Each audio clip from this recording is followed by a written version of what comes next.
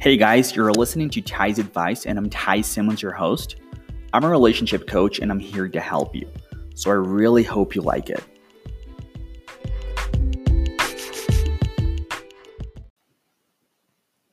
What stops you from having the life you've always dreamed about? What determines the quality of your life? Why do you act the way you act? We all have dreams, desires, plans, but very few people actually experience true happiness. I've lost count of how many people have told me I can change anytime I want. If it's that simple, why haven't you done it yet? The first concept I want to break here is that emotions are not out of our control. We tend to see emotion as a reaction of the outside world, but we can and we have control over our emotions. When we feel powerless, when we feel incapable of changing, we're actually focusing on a feeling. What we don't know is that we can make a conscious choice to feel what we want to feel. But in order to do that, we need to understand why we're feeling sad or angry or anything else and how those feelings are serving us. How we're meeting some needs by feeling those crappy feelings.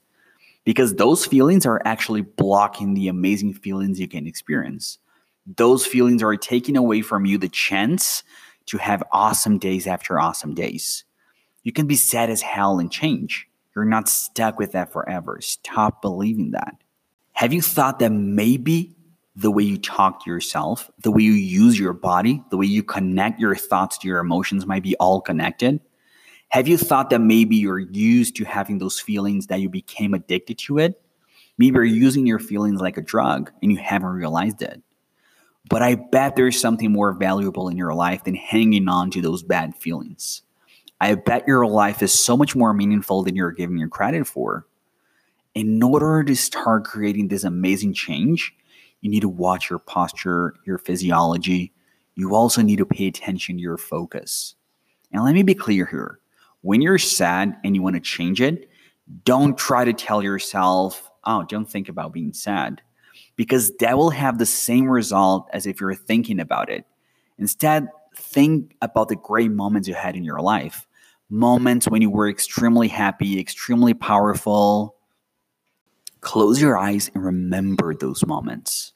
How was your body moving when you were feeling such happiness? How were you breathing? How fast was your heart beating? What were you thinking about? How were you expressing yourself? What words did you use? How was your tone of voice? Now go back to how you are now. Notice the same things. See how different it is? See how changing things can change the way we feel? How you can go from sad to happy? How you can go from hopeless to hopeful? Now let's go to your past real quick here. How have you used those feelings to get what you wanted back then? Maybe to avoid something, maybe to get something. I know your first impulse is to deny all of that and say, oh, no, I have never done this. I have never used those feelings for anything. They have used me. You don't have to tell me. You don't have to tell anyone about this, but really think about it. Ask yourself, how are those feelings serving me? To a lot of people, I've personally done this. Depression is a way to connect to ourselves. But then it gets to the point where we feel extremely weak, we get pissed instead of sad, and then we go back to depression, and it keeps going like that. And sometimes when someone says something about the way we're feeling, we get angry, we start protecting those bad feelings. When that happens, we realize that we got attached to it. And why the hell we get attached to anything in life? It's either because it's been good to us or because it serves us. So really pause this audio here and go back to this question later, but really put some thought into it. Like, be honest with yourself. You deserve that. Another thing I want you to do is to be nicer to yourself. So instead of criticizing yourself, start seeing these small victories. What happens when we feel sad is that we get selective about what we're focusing on. But we don't focus on that because we want to. We do that because we're scared to fail in case we try to drop those shitty feelings. And in our crazy minds, if we fail, it means we're not good enough. And when we're not good enough, our mind associates that with another crazier idea, which is that we'll never be loved. So when we fail to take action in our lives, it's because of those fears.